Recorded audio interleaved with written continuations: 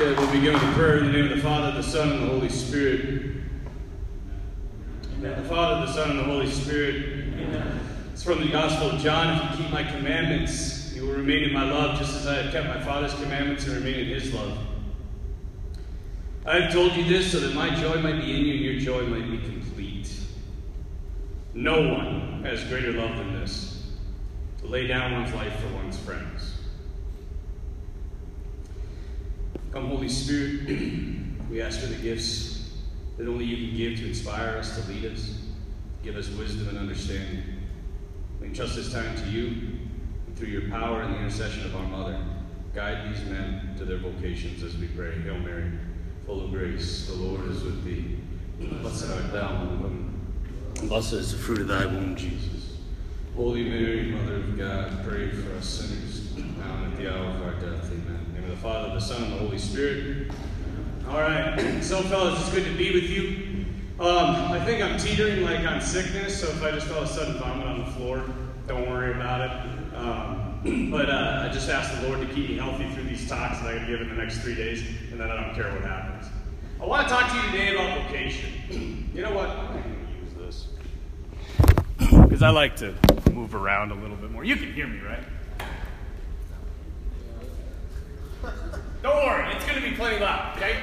All right, so vocation. Vocation comes from the Latin word vocatio. It means to be called. Now, whenever we think of vocation, we think of like being called from God, right? But there are 3 calls going on in your life.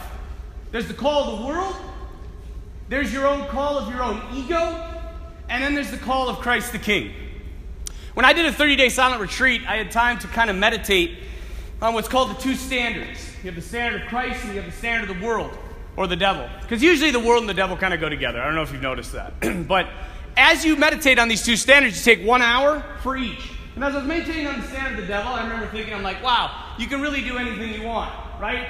The enemy's all about sex, drugs, rock and roll, instant gratification, have fun, do what you want, get your own, use people, blah, blah, blah, blah, blah. I looked at Christ's standard, pray, fast, be virtuous, discipline, sacrifice, give your life. And I'm like, no offense, Lord, but your standard sucks.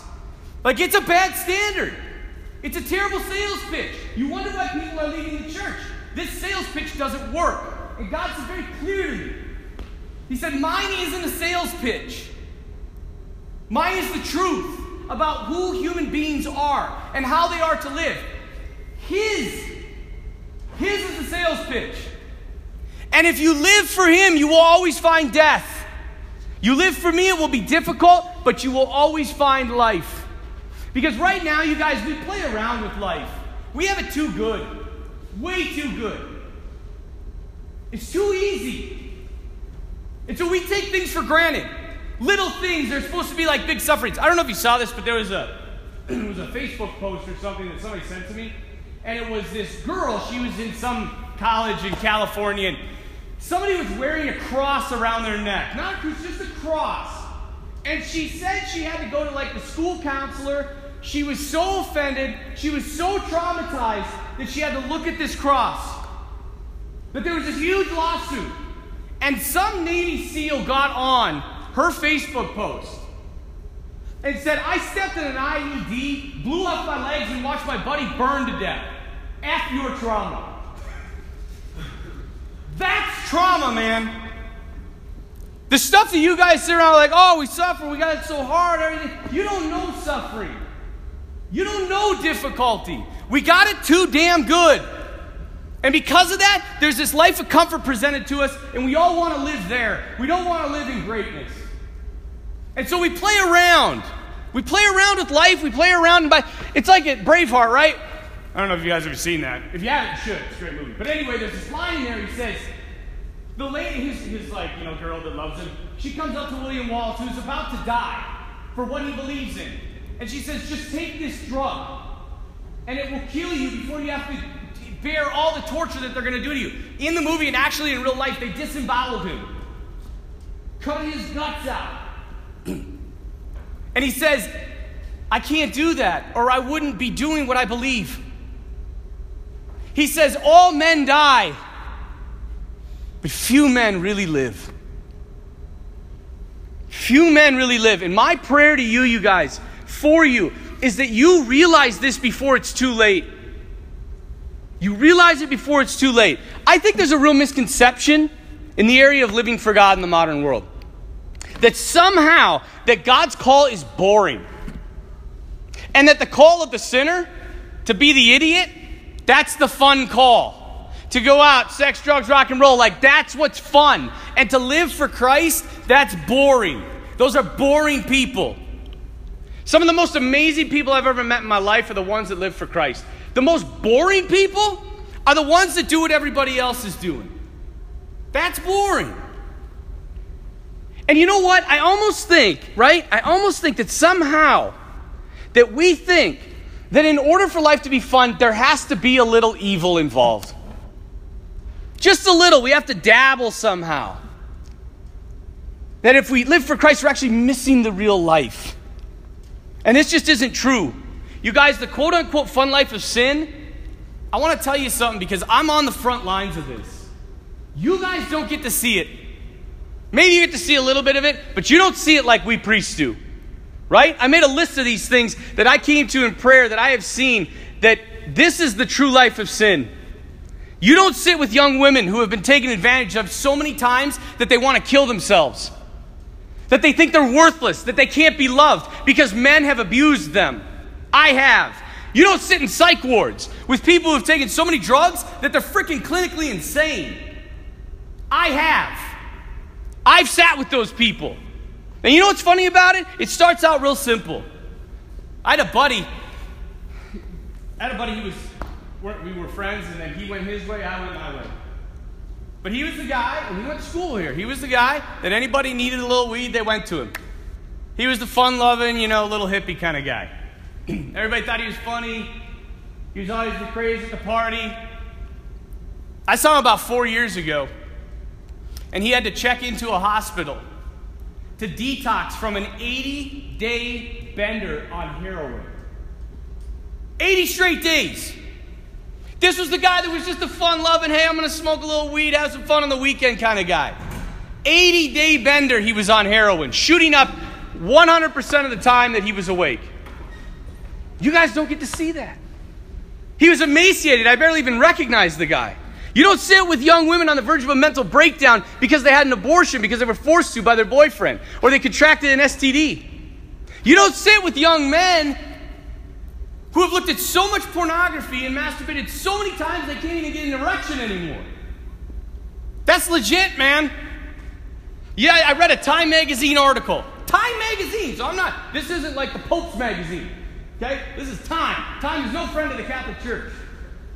In the Time magazine article, they said that, Cialis and Viagra? Do you know? Can you shake your head? Yeah, okay. For people that can't get a boner, right? These guys, no, they can't. They have ED. But the Time magazine article said this. The reason they can't is because it's pornography. That those commercials, if you watch them, the guys in those commercials are getting younger and younger and younger. Because the target audience right now, that Viagra and Cialis have said their target audience is 20 to 30-year-olds. That's like where you're supposed to be a bull, man. Seriously, that's like when you're supposed to be the most potent. And these guys can't get an erection. They can't even be aroused by natural women. Because the digital woman is so stuck in their head. Try dealing with somebody like that. You don't get to see that, I do. You don't sit in the confessional for hours upon hours with people bawling before you because of what they've done to other people and what's been done to them. You don't get to see that. You don't get to see married couples. They're struggling with infidelity, alcoholism, because the husband or the wife was promiscuous in college or was a drunk in college and now can't break that habit. You don't get to see that. I do. Or the countless people on social media that have been bullied, that I sit with and they bawl before me, saying they just want to find some friends. You don't get to see that. Or my brother, 3 years ago, there was an attack on social media of a young man. My brother had to go downstairs at the home of his parents and identify the body because he had taken a shotgun and blown his head off. You don't get to see that. I do. You don't get to see any of it. You don't get to see the person that was playing around with Ouija boards, dabbling in the occult. I was at an exorcism. I watched a 90-pound little tiny woman throw a grown man across a room while speaking in a variety of different languages and all types of weird other stuff. I watched a young woman who was possessed by the devil who wanted to kill me. She said it. I want you dead. I watched her lay prostrate before the Eucharist as I held it in front of her. You don't get to see that. I do. You're not at bedsides of people who are dying, who sit back and say, I wasted my life. I gave my life just for me. I never gave it to anybody. I made my family pay for it. I made my wife pay for it. My kids pay for it. You don't see that. You don't sit at people's bedsides as they die. And the reason you don't, and I do, is because for some reason, as I said, you think that evil is in some way a little bit fun. Hollywood portrays it as fun. I mean, everybody loves to go to the new horror film. I hate them. The ones on Possession, like The Exorcism of Emily Rose, I don't know, they've got some new ones. Like they're a joke. I've seen possessed people, and they're nothing like these movies portray them. Nothing. You want to know what the number one feeling I had in the midst of that exorcism? Because I went in and I was like, hell yeah. I'm like, this is what I trained for. Like, I'm gonna kick his ass. And I watched it, but there was a lot of fear inside of me. A lot of fear. Because I'm like, what's going to happen? I've never been in here. And all I heard was screams and growls and all this crap coming from this room. It was insane. And as I was in there, I walked in. And I had this lady, man. I had her like, I think it's double chicken wing. Right? No, I'm serious. And it took all the power and strength I had. And there were 3 other guys trying to hold her down. 90-pound old woman. There's a point when I bent up so hard trying to subdue her, I thought I was going to break her arms. And you know what the number one feeling I had during that hour exorcism? The number one feeling I had? Absolute despair. When you look at evil in the face and you see it as it truly is, not as it's masked, but the fullness of evil, it is not fun, it is not an adrenaline rush, it just sucks. Pure despair, pure darkness. When I looked in her eyes, I felt so bad for her. But you know how she got there? Little by little. I told some of the Knights of Virtue, I'm sure you this story about Alexander the Great. Alexander the Great had a way of conquering people. He would come into their thing, he would conquer the people, and then in order to assimilate them into his culture, he wouldn't rip everything out and say, you're following Greek stuff. He would do one thing at a time. He'd say, here, have a little Greek food. And they're like, we hate Greek food, you suck. And he's like, just try some. And they're like, fine. So they try, hey, Greek food's pretty good. And then they go to the next thing, literature. We hate Greek literature, we hate the Greeks, just read a book. They read, hey, literature's pretty good. Check out our philosophy. We hate Greek philosophy, just read it, just try it. They try, hey, Greek philosophy's great. Look at our dramas, our theater, our comedies. Look at it, we hate Greek, try it. Oh, they're hilarious, we love them. And they wake up and they say, damn it, we're Greek. Because what happened? This was the genius of Alexander the Great. What happened? He just slowly made he didn't force them. He just said, come on, try it. Just try it. This is the exact way, you guys, that the enemy works in our lives. Just try it. And how do you get to a point where your life is an absolute nightmare? You choose it. One choice at a time. That's why choices are so fundamentally important, you guys. Just open your eyes. Please. I'm begging you, open your eyes. Look at life as it truly is. And you will see that every single time that evil is involved, there is always pain. There is always suffering. Look, I'm not going to deny that sin at the onset is fun. Okay? I'm not going to deny that. If sin wasn't fun, people wouldn't do it. That's why we do it. And we think that we can dabble in it and pull out, get away from it. But the more you dabble in it, the more you get sucked into it. What I'm asking you guys to think about today, just to think about, this is how vocations happen, is begin to ponder what leads to real, authentic joy. That's the question I want you to think about today. It's a question I never asked in high school, and I wish I would have. And I wish my buddies would have. Because I don't need to remind, maybe I said this before, I've talked to you a few times. 5 of my classmates from St. Mary Central High School are dead. 2 drinking and driving, 2 drug overdose, and 1 suicide. They're dead. I'm 37 and they're dead. Because they never asked the question, what is this stuff that I'm doing? What is the end result of it? They just jumped in, thought it would be fun. Threw God's commands to the wind. I'm free, I'm going to do my own damn thing. It's about me. And they're dead. And I got plenty of other stories I can tell you from my classmates who are divorced, who are dealing with all types of addictions. There's very few that are in a solid, beautiful state with a good family life. And guess what? Just by chance, those are the ones that are faithful to the church. Who would have thought? Who'd have thought? There's a danger, you guys, when you do something without asking any questions, without saying what's going to happen in the long run. When I was in Mexico, I had a chance to go surfing. And I learned how to surf. So, an idiot from North Dakota, I don't know why I wanted to learn how to surf. We are like the furthest thing from an ocean, right? So I got in, I got a board, everything. I'm like, this is going to be great. I'm pretty athletic, not, super athletic, but I like sports. So I get out there, we're surfing, my buddy and I, we're on like 3 foot walls of water, about this big. We're surfing, carving, we're like, dude, we got this. So we decide, hey, for Easter break, let's go down to Puerto Escondido, which is one of the top 10 surf beaches in the world. Okay? So instead of 3 foot walls of water, we're talking 10 to 15 foot walls. I don't know how freaking how that is. Taller than that basketball hoop. Okay? And we didn't ask any questions. It's going to be fun. We love surfing. Let's just go out. We got out to the thing and we're looking at these things. Massive waves. Huge waves. And there's a big red flag waving on the beach. Nobody's out on the beach. Nobody's out on the waves. Looked at that red flag and said, what do you think that means?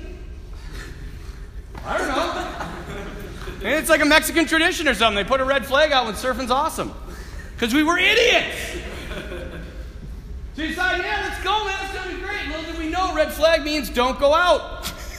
Because it's freaking dangerous. But we went out. It took us 45 minutes to get past the break.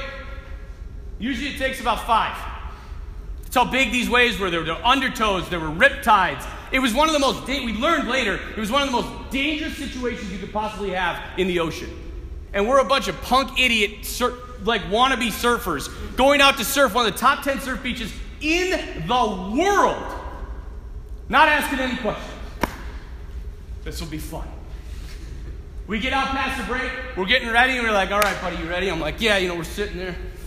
So we see this one coming. Literally, the waves were this big.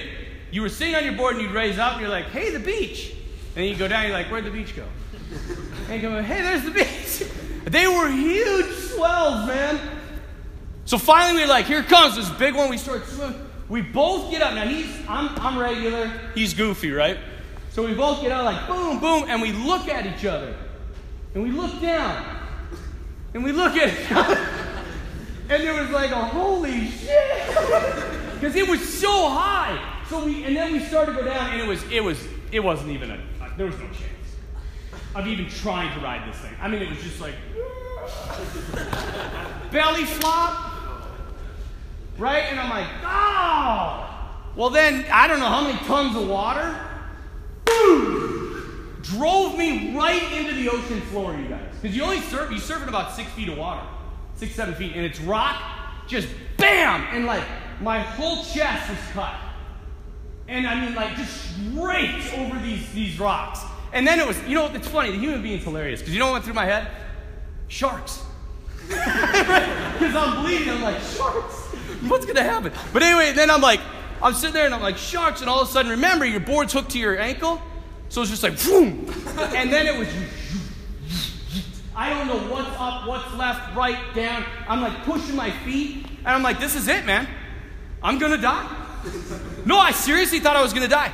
And so I was like, if I don't hit the ground on this last push, I'm a dead man. And all of a sudden I was like, yeah! And I just like jumped, because I'm getting ready to inhale water. So I'm like, with my face up and above me is my board. And just boom! just busts out. I mean, if you ever break, I don't know if I broke my nose, but it was pretty bad. You know when you like really hit your nose and it starts bleeding? It bleeds and bleeds. So I inhale blood, salt water, and then I vomit into the water, and I'm like hanging on to the board like, well, you forget it's the ocean, right? So it's not like it's just one wave and everything's cool.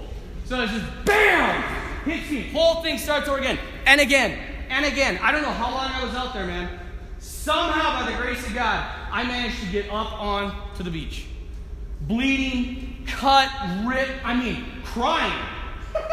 I was crying like a little girl, man. I was just like, I looked over and Joe's like, I thought he was dead, like he had washed up on shore.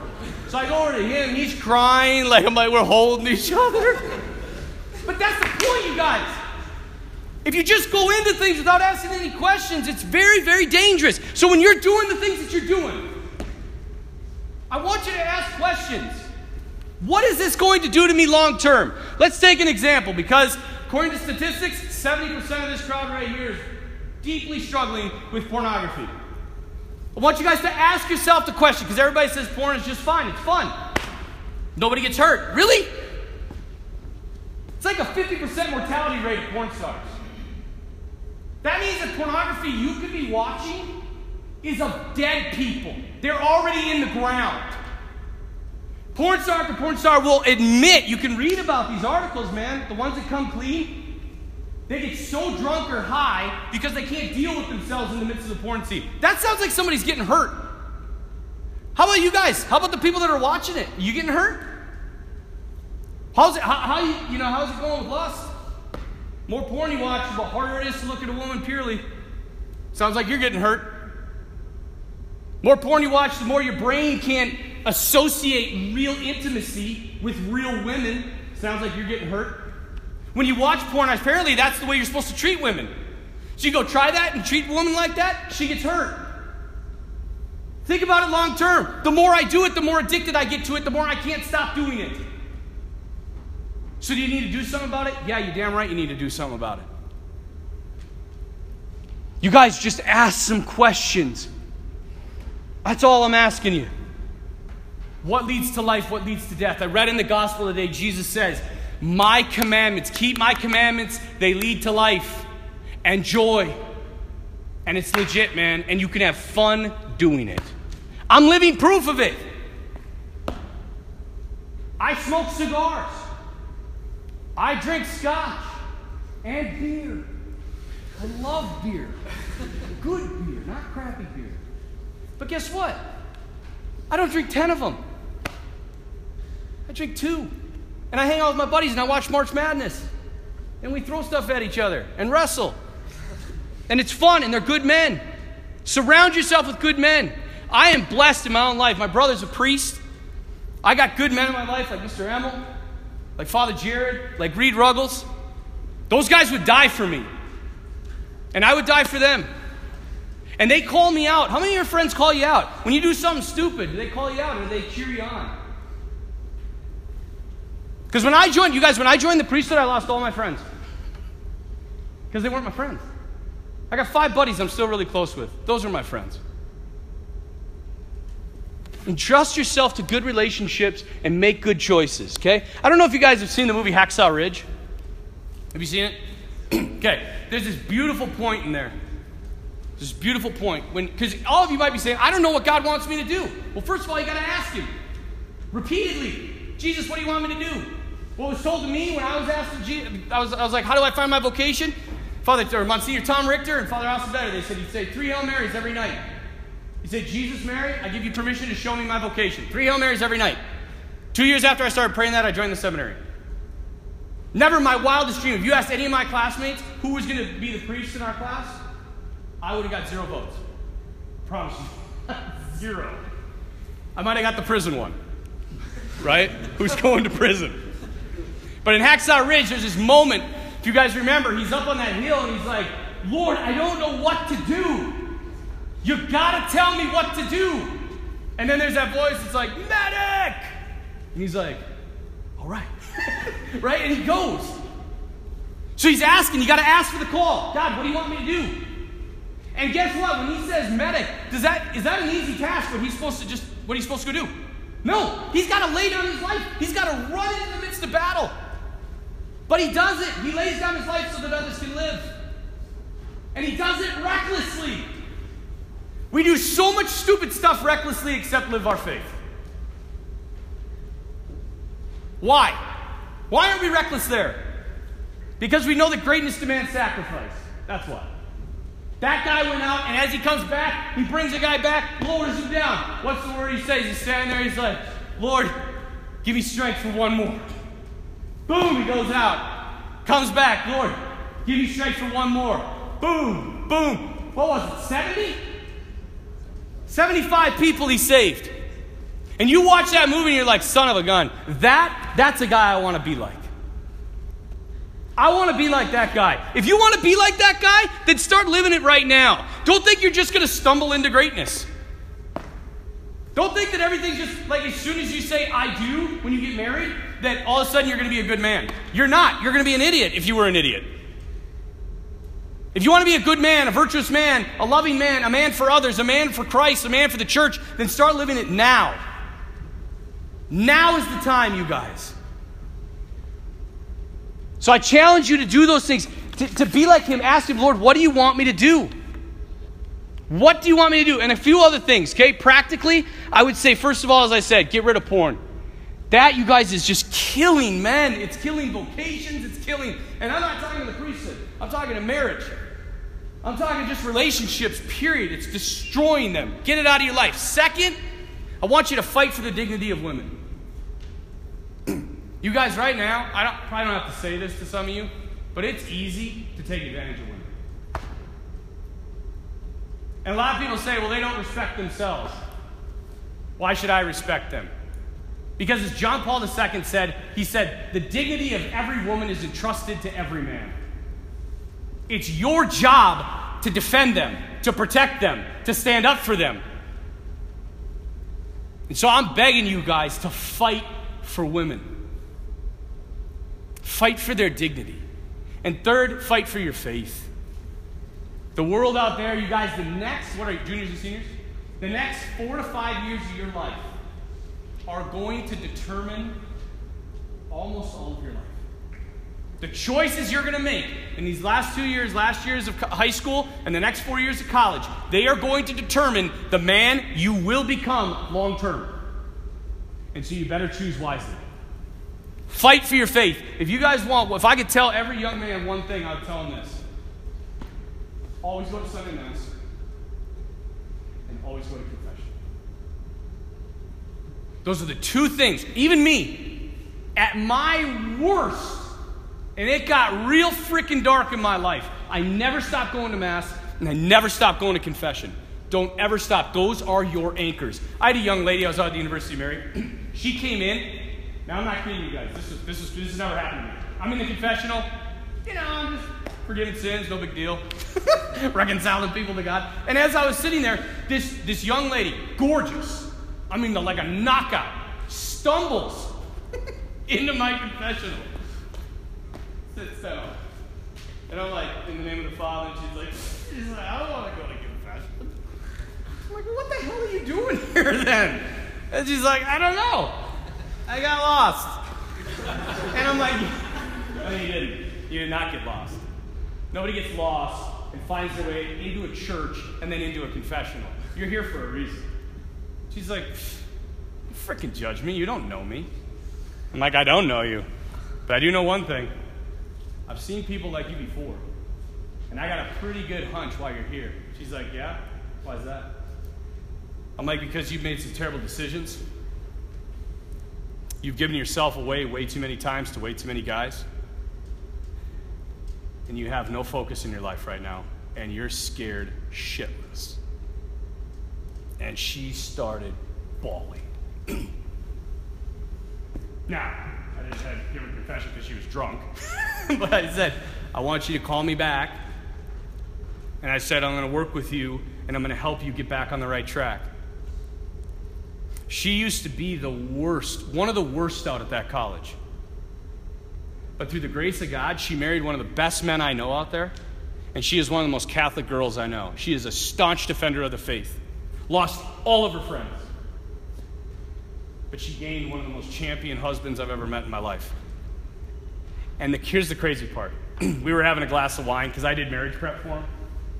And I said to her, hey, during that time, it must have been really hard because, you weren't going to Mass, and all of a sudden you just wandered into the confessional. And she's like, what are you talking about? I'm like, you were going to Mass? And she's like, yeah. I never stopped. And you guys, I have done this little test. If they continue to go to Mass, they don't stop Mass, they don't stop confession, no matter how bad it gets, they will never fall away completely. It's like 100% of the time I've seen it. So trust that. Live that. Okay? Tanner, what time do we get done? 4. Damn.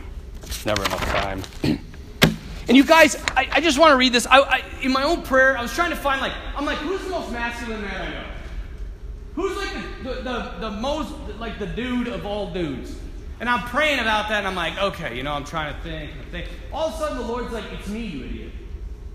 And I'm like, yeah, I guess I never thought about that. And I started to pray over the Gospels, and this is what I came up with. I wrote this down in regards to the man, Jesus Christ. Because I think we think of Jesus as like a hippie. Right? He's just kind of nice and loving. He has long hair, robes. Everybody's cool. Just peace and love. But that is not the man that Christ was. Listen to this. This is what I wrote. It said he was hard but compassionate, strong but loving. He would let those who followed him, wouldn't let those who followed him be anything less than perfect. He would call out Pharisees for hypocrisy and yet forgive the most wicked person if they truly desired it. He gave hope to those who had none. He loved the unlovable. He never backed down from what he said, even when people thought he was crazy and tried to kill him. He protected women when others tried to hurt them. He calmed storms, healed the crippled. He fought the devil on his terms and never backed down from a fight when it was for the truth. When they came out looking for him, he didn't hide. 200 armed men came looking for Christ. And you know what he did? He walked out to them. How many of you would do that? Huh? If 200 men came to kick your ass, how many of you would walk out and say, let's go? I wouldn't. I'd run. Jesus walks out and says, what do you want? Who are you looking for? And then when they say, we're looking for you, we want you dead. You know what he says? Fine, take me. Let these men go. That's a freaking man, you guys. He looked at a Roman governor in the face who had the power to crucify him and said, you have no power over me.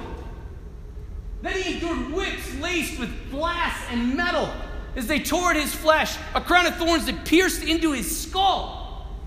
He was falsely accused, mocked, spit on, and made to carry across to his death where he hung naked, so disfigured from the punishment he had given that nobody even recognized him. We're not leaving it. That's 5 minutes long. Yeah. At that moment, he's hanging disfigured. What does he do to those who are killing him? He forgives them.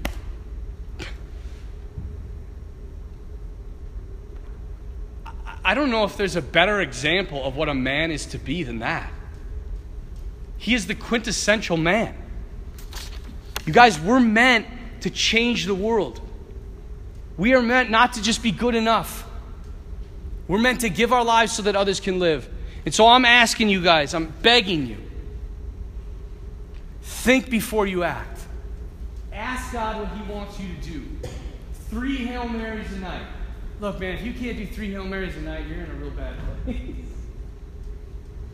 And end the scourge of pornography.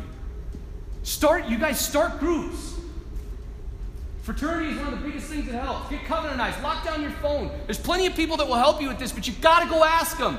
And you've got to be willing to fight. So many times men think they're such manly men, but they never fight for anything. You know, a guy that drives around, he's got testicles hanging off of his hitch on his big pickup. America on the back. Maybe that's a man, but I don't think so. He's a poser.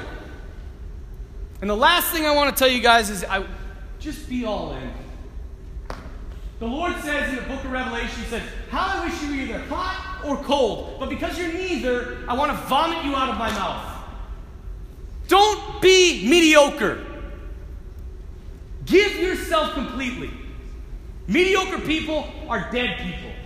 You know what I've been thinking about a lot lately? You know there's all these zombie shows? You know, like The Walking Dead and all this stuff. I think it's mimicking the culture. We got zombies walking around, man. What do I mean by that? They may be walking around, they look alive, but internally, they're dead. They got nothing. They have no fire, they have no passion. All they are is apathetic, worthless zeros that play video games and drink and get high and think everything's funny and life is a joke. What made in Hacksaw Ridge, what made that man do what he did? What made him do what he did? He had suffering placed upon him, and he chose to embrace it. Right now, we live in a time in this world where it is so hard to be a saint. So hard. I don't know if you heard this story. This is the danger of our world. There was a man in the Fujian province of China. And in the Fujian province, Christianity is illegal. Okay? They caught this man. He's had masses offered in his home. They caught him. They got everybody away but him. They tortured him with a cattle prod. They shocked him until he passed out. And when he woke up, they would shock him until he passed out. And all he had to say was, "Where is the priest?" That's it. He just had to give up the location of the priest. And he wouldn't do it. For 30 days, they did this to this man. Finally, they let him go. They're like, "We're not going to get anything out of this guy." Scarred, burned. What's he do? He gets the hell out of China. He goes to America. In America, he gets a job. He was amazed. He's like, "You can go to Mass anytime. You can go to adoration. You can pray. Everything's totally legit. This is great." So he's living, he's praying, he's going to Mass. He gets a job, and all of a sudden he sees, "Wow, if I work a little bit more, I can make a little bit more money." So he stops going to daily Mass. Then he gets a promotion. He's like, "I got to work even harder. And the harder I work, the more money I get." He stops going to adoration. If I work weekends, I get time and a half. I make more money. Stops going to Sunday Mass. In 1 year, you guys, what communist China could not break in this man, our culture did without even trying. In 1 year, he left the faith. This life is not about money. It is not about fame. It is not about honor. It is about giving of yourself and being in relationship. It's the truth of humanity. And you can either buy that and believe that, which is the truth that Christ gives to us, or you can buy the sales pitch of the enemy. And you can live for him. So you're either serving God or you're serving the devil. And in the end, you will have to answer for that. So I challenge you to live your life and live it well, because you only get one chance. And if you're living right now like there's no hell, you better damn be right. And if you want to change, get help. And support one another. And help one another live virtuous lives in self-sacrifice and discipline.